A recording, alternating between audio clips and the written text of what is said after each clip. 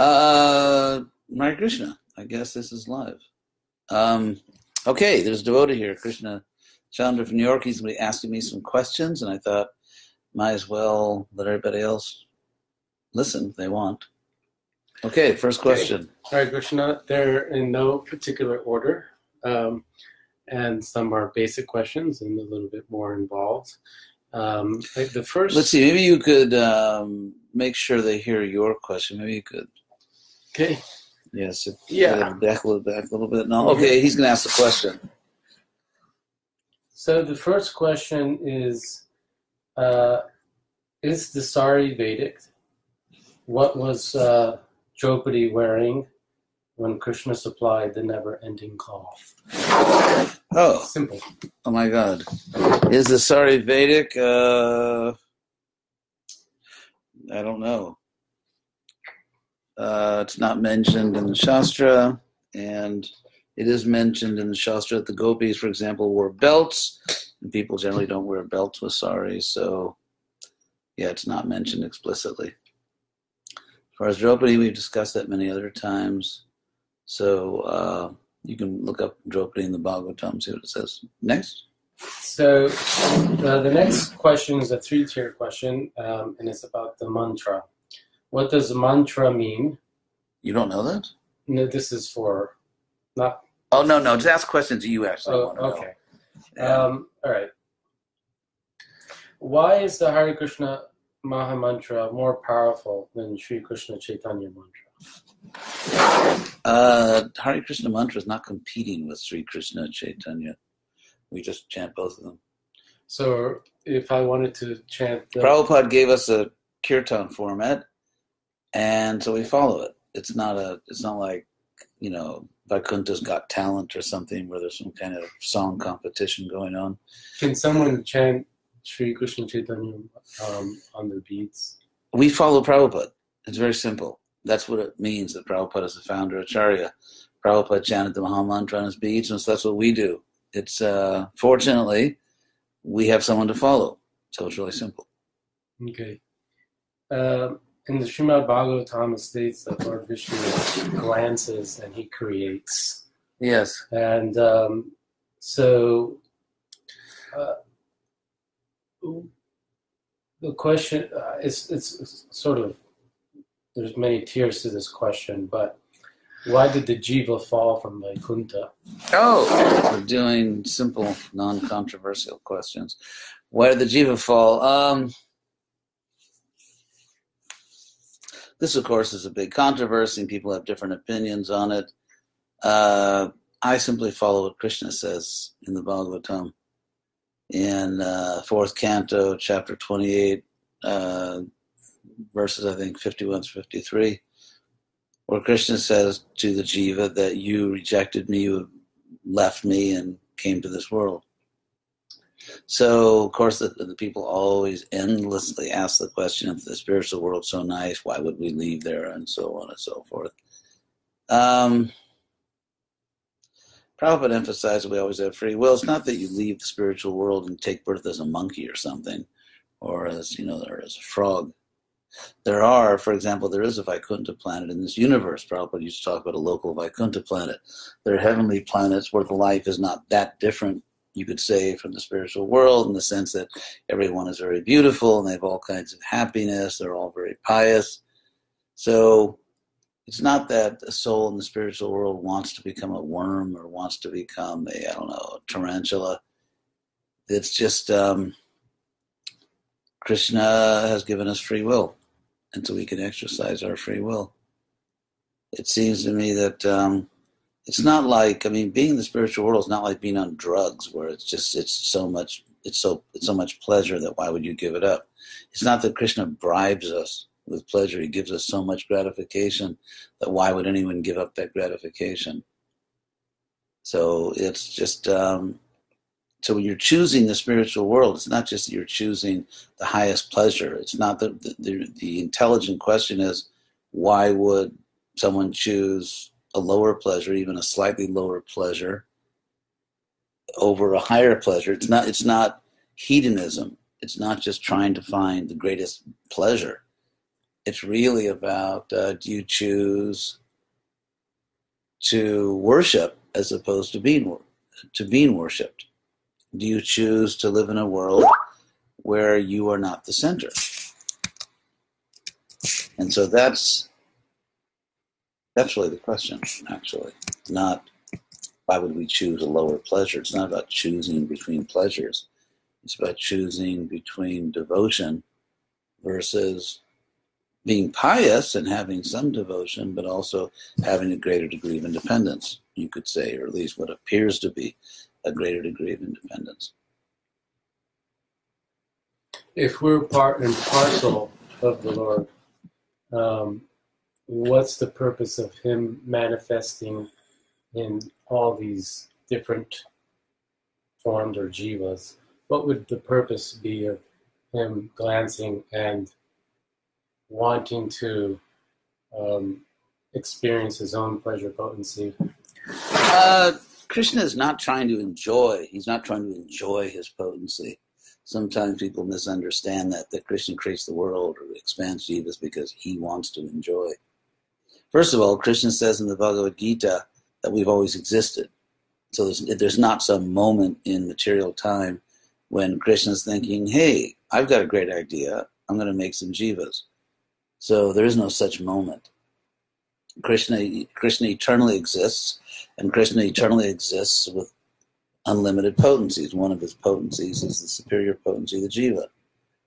And Krishna manifests innumerable, independent, free souls that have their own free will. And we eternally exist. I guess it would be sort of like an inconceivable concept of why I guess that spark comes off. Again, I think we're not really getting it here. The spark doesn't come off Krishna. It's not at a certain point. No, that's not the point. The spark comes when if we come to the material world and then we didn't win the grand prize and we have to come back again to another creation, then we come out from Mahavishnu. Some people who I guess consider themselves to be real geniuses say that actually we're not originally with Krishna, we are originally in Mahavishnu or something like that. And all the descriptions in the Shastra that talk about coming from Mahavishnu are talking about new creations. When the universe, when time is up in this universe, the bell rings and time is up on the universe, then we go into those souls who are still here, didn't win the grand prize yet, they go into the body of Mahavishnu, and when another creation takes place, they come out again. But it's not that as eternal souls at one point we emanated from Krishna, like, 1 second before that moment we didn't exist, or we didn't exist as individual souls. Krishna clearly says in the Gita that we have always existed. Never was there a time when he did not exist, nor us. So it's just an eternal fact that there is a supreme person and there are innumerable jiva souls. We're part of him. That's just an eternal fact. You have said before that Krishna, the triple O God, omniscient, omnipresent, or omnipotent, and omnibenevolent, yes. So if he's omnibenevolent, why allow? In conversation with someone, I heard one time that we go through 10 million life forms before we realize. Really? I'm not sure if you. No, that's not. No. Or even if it's not 10 million life forms, a lot of lives, 8,400,000 species of varieties of forms. Including Republicans and Democrats.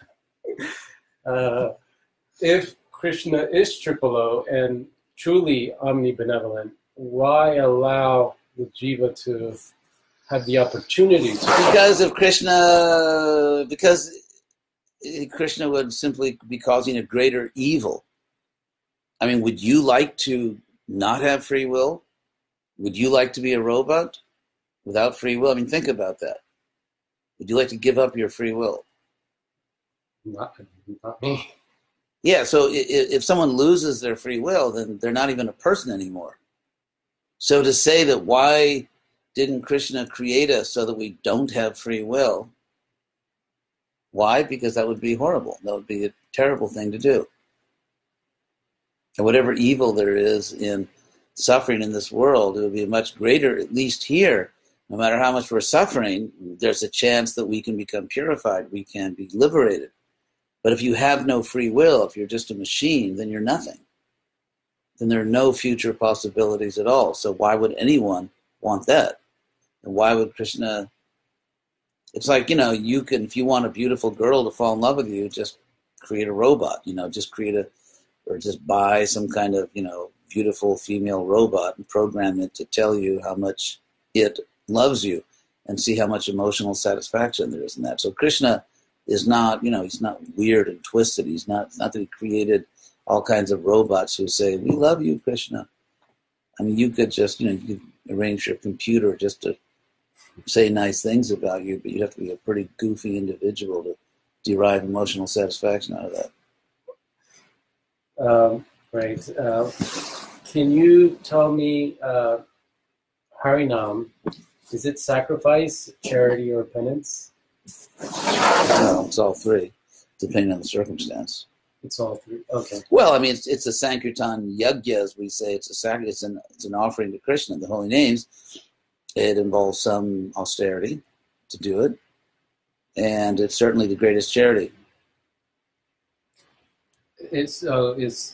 Would we consider Harinam as transcendental beyond charity, penance, and sacrifice? Well, charity, penance, and sacrifice can be transcendental. They're not mundane. They can be spiritual or material.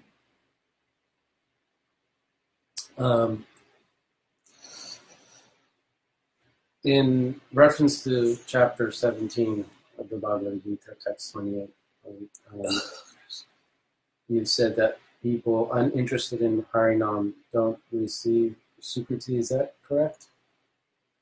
That people who, when Hare Krishnas go out and they do Harinam, expecting to save the world, is by.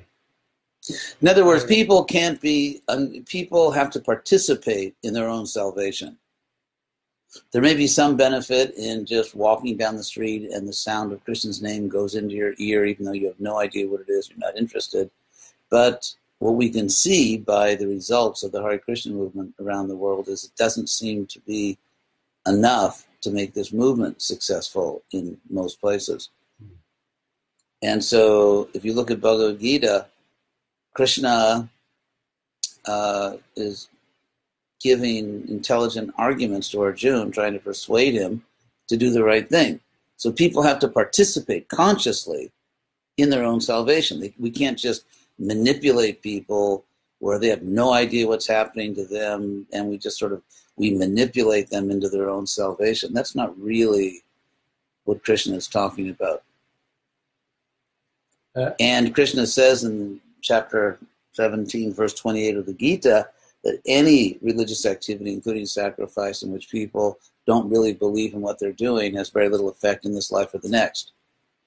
So I'm not denying there is such a thing as a Gyata Sukriti, but Prabhupada said that we can speculate, not mental speculation, which means you speculate whether or not the Shastra is true, but we try to understand how is it true. He gave the example of Krishna's the taste in water, so you can speculate, what does that mean? So Krishna says in the Gita that he reciprocates with us, and he's equal to everyone. And so people do have to consciously participate in their own salvation. Ultimately, to make significant spiritual advancement, people have to choose it. They have to do the right thing. They can't just be unconsciously manipulated. And so I think if this movement spend more time trying to persuade people rather than just sort of manipulate them without their knowing what's happening to them, we might actually have more success. How do we reconcile? So some of these questions that I'm asking are sort of questions that have come up between other friends or other folks. And one thing that they brought up is... Oh, before I say it, I'd like to say hello to Kurvanti, Davy Dawson, and her co-workers at the Trinity County Chamber of Commerce. So thank you all for listening. So how do we reconcile that with the statements of the Skanda Purana? Skanda Purana? Yeah. Where it says, the holy name of Lord Krishna is the most auspicious of all auspicious things, and the sweetest of all sweet things. It is completely spiritual without any touch of matter, and it is transcendental. Yes, whatever Krishna's name is, you have to voluntarily accept it. That's the point. Mm-hmm. I mean, Krishna is non-different, God is non-different from his name. So if God is great, then the name of God is great, but you have to voluntarily accept it. You can't just be manipulated because some Hare Krishna cleverly caused you to hear the name and you have no idea what it is and you're not interested, but still he's got you. It's like the supreme gotcha moment. And so, again, I think that the Hare Krishna movement needs to really spend its time trying to persuade people rationally to take up bhakti yoga rather than trying to manipulate people by doing things where they don't really understand what's happening.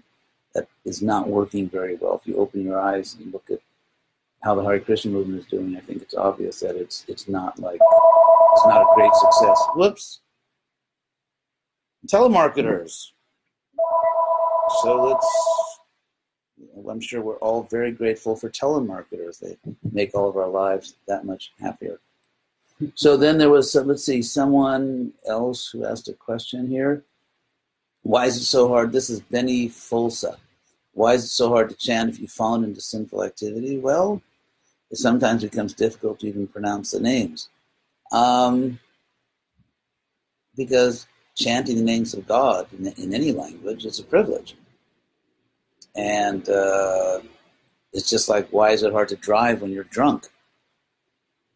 So if we're drunk on all kinds of, lust or intoxicants, it's going to be hard to spiritually drive. So, yeah, friends, don't let friends drink and chant, I guess. I guess that's the idea. Can you clarify? I can tell them to move the whole table. I can just turn the computer.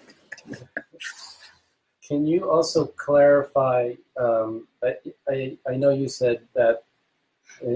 Is it the Nectar of Devotion in Chapter 6, Nectar of Devotion, when you speak about things that we don't change in philosophy? Yes. And so, are you referring to everything in Chapter 6 or just the first 5 items? Okay, for those, Chapter 6 of the Bhakti Rasamrita Sindhu, which Prabhupada translated as the Nectar of Devotion, by Rupa Goswami, says that there are basic spiritual principles that we don't change and there are details we do. For example, obviously, God is not like deeply concerned about how you dress. I mean, I hope that's not a shock to anyone. I mean, he is concerned. Obviously, you should dress decently. I mean, we should dress in a decent way. But to say that God is deeply concerned that you wear Indian clothes as opposed to Western clothes, it's like, seriously? So Prabhupada also taught that, obviously these things are not that important. There are things that are important. For example, there's great power in the names of God. Therefore, you find virtually in every major world religion, including Buddhism, by the way, if you look at Pure Land Buddhism, that the holy name of the deity is given great importance.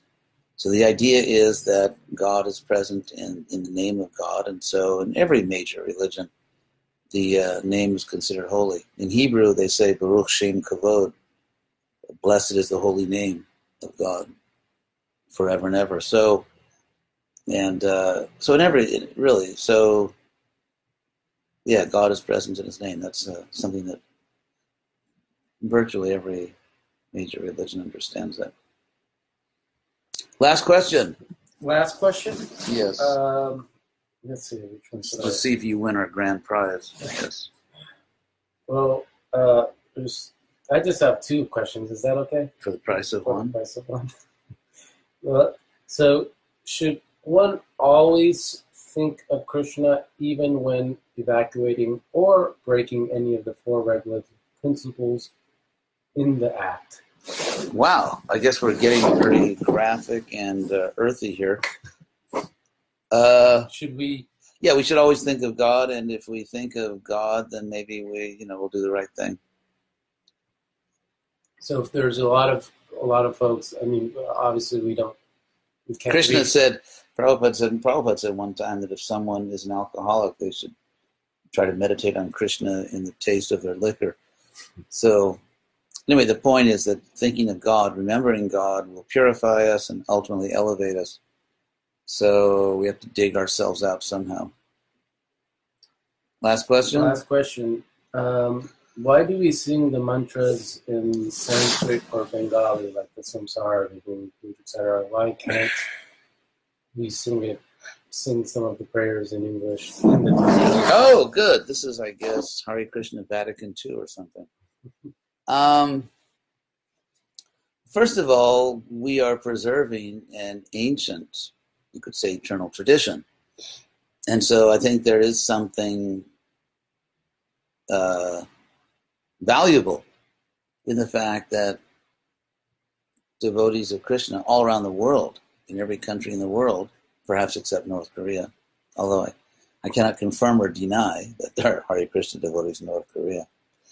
But really, all around the world, devotees are participating, taking part in the same practice. So there's something very powerful in that. And our scriptures originally, most of them are in Sanskrit. As far as the Bengali songs, they were written by great souls, and so we're preserving a tradition. At the same time, obviously, in addition to that, not instead of that, we should have songs in our own language.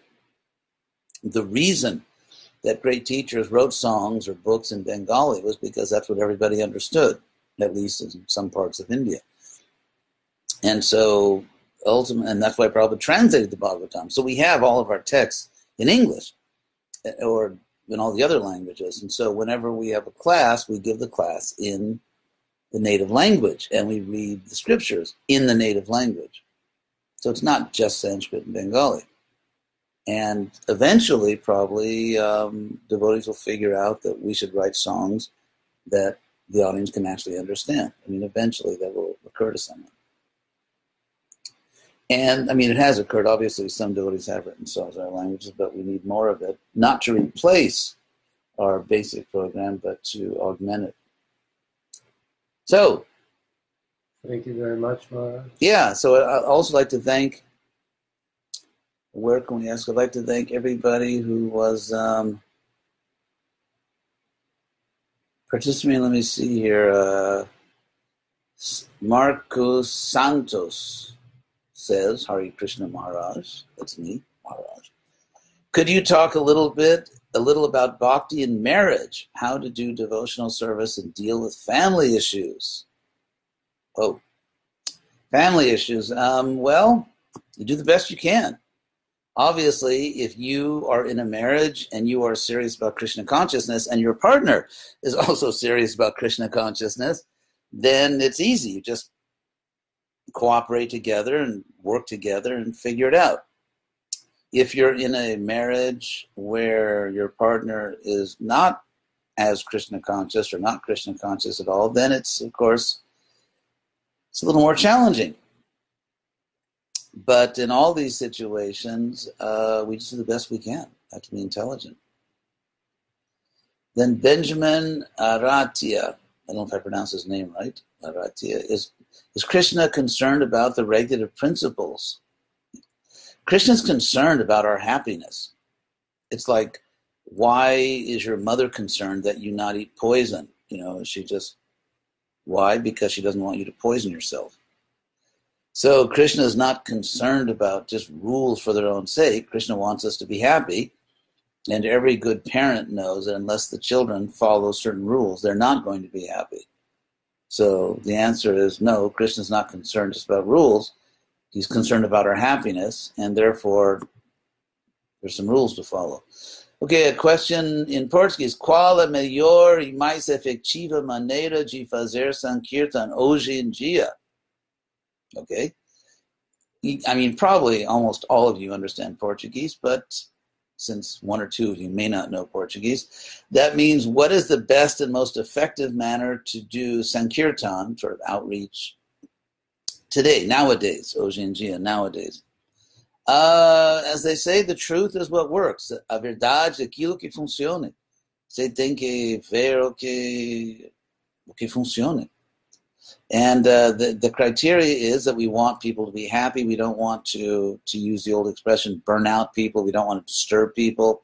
We don't want it to be a sort of a Pyrrhic victory where they buy a book from us, but they hate us for the rest of their lives, or they see the Sankirtan. We have to do Sankirtan in a way that's people are comfortable and they don't think we're weird and bizarre. And so it'd be nice if we are not weird and bizarre. So if any of us are weird and bizarre, we should work on that. So in other words, it's not like people are more purified, the public's more purified, the more exotic we are, the more Indian we are. That's not really. The power is in Krishna's names, not in Indian clothes. There's no spiritual power just in dressing Indians don't dress that way anymore. So, yeah, the power is not in clothes. The power is in Krishna's name. So find a way to glorify God, find a way to distribute literature about God that is culturally appropriate so that people respect us and think well of us. Just, figure that out. I'm sure you're all intelligent. So, Haridas, Dave, that's me, that's my clandestine name. How do you muster the courage to preach boldly? I don't know. I don't really do much mustering. I just kind of speak.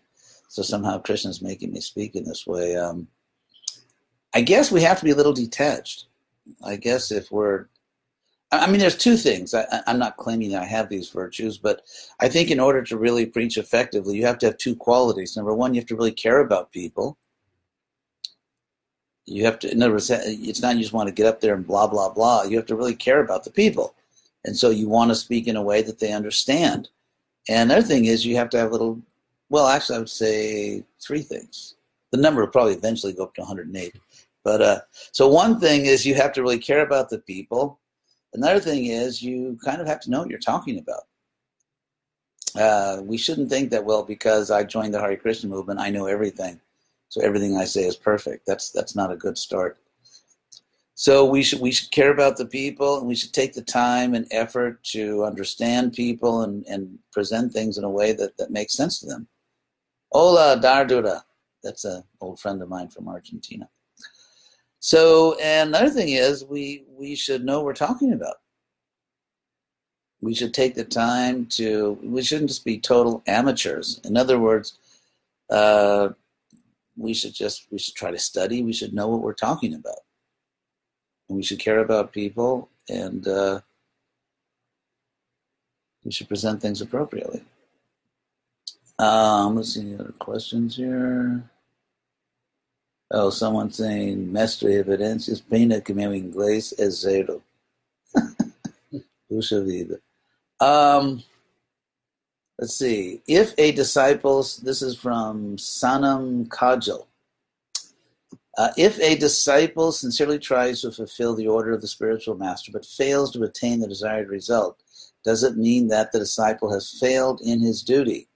Well, I don't think anyone just fails. I mean, if you try to do it, then you get credit for trying. So it's not a complete failure. And Prabhupada gave the example, it's like a little child a little baby is learning to walk. So the baby sort of tries to stand up and falls down and gets up and falls down and eventually learns to walk. So if you're trying, that itself is success. Trying is a victory. Trying is success, and you do get credit. You get lots of credit for trying. So someone who's trying should never think they're a failure. You may not be there yet. You may not have finished the race, but you're not a failure. You're just still a work in progress. So this is from Anish Demon. When we are not Krishna conscious, what are we? What are we? I guess we're non-Krishna conscious. We're conscious of something else. And whatever else we're conscious of is not as beneficial as it would be to be Krishna conscious. And of course, Krishna consciousness doesn't mean that you get like totally spaced out and don't stop at red lights or don't pay your taxes. I mean, to be Krishna conscious means that you have your eyes open. You see the world. You understand what's going on in the world, but you see it in relation to God, in relation to Krishna. So another point is when you're not Krishna conscious, it's just like there's less light. For example, when the sun is going down at night and twilight, and you just can't see as well. You just can't see as well, and you may, if you're driving, you may crash. And so if you're not Krishna conscious, you're still, in a sense, everyone who's conscious is Krishna conscious, because whatever you're conscious of ultimately comes from Krishna. But you're just not seeing clearly. For example, you may see a material object like a house or your own body or somebody else's body, and you may think that is for my enjoyment. Whereas if you're Krishna conscious, you see that's Krishna's energy and it's meant to be used in God's service. So if you're not Krishna conscious, you're still conscious. It's not clear. You're not seeing things clearly. So I think that's it. I think I answered all the questions. No refunds.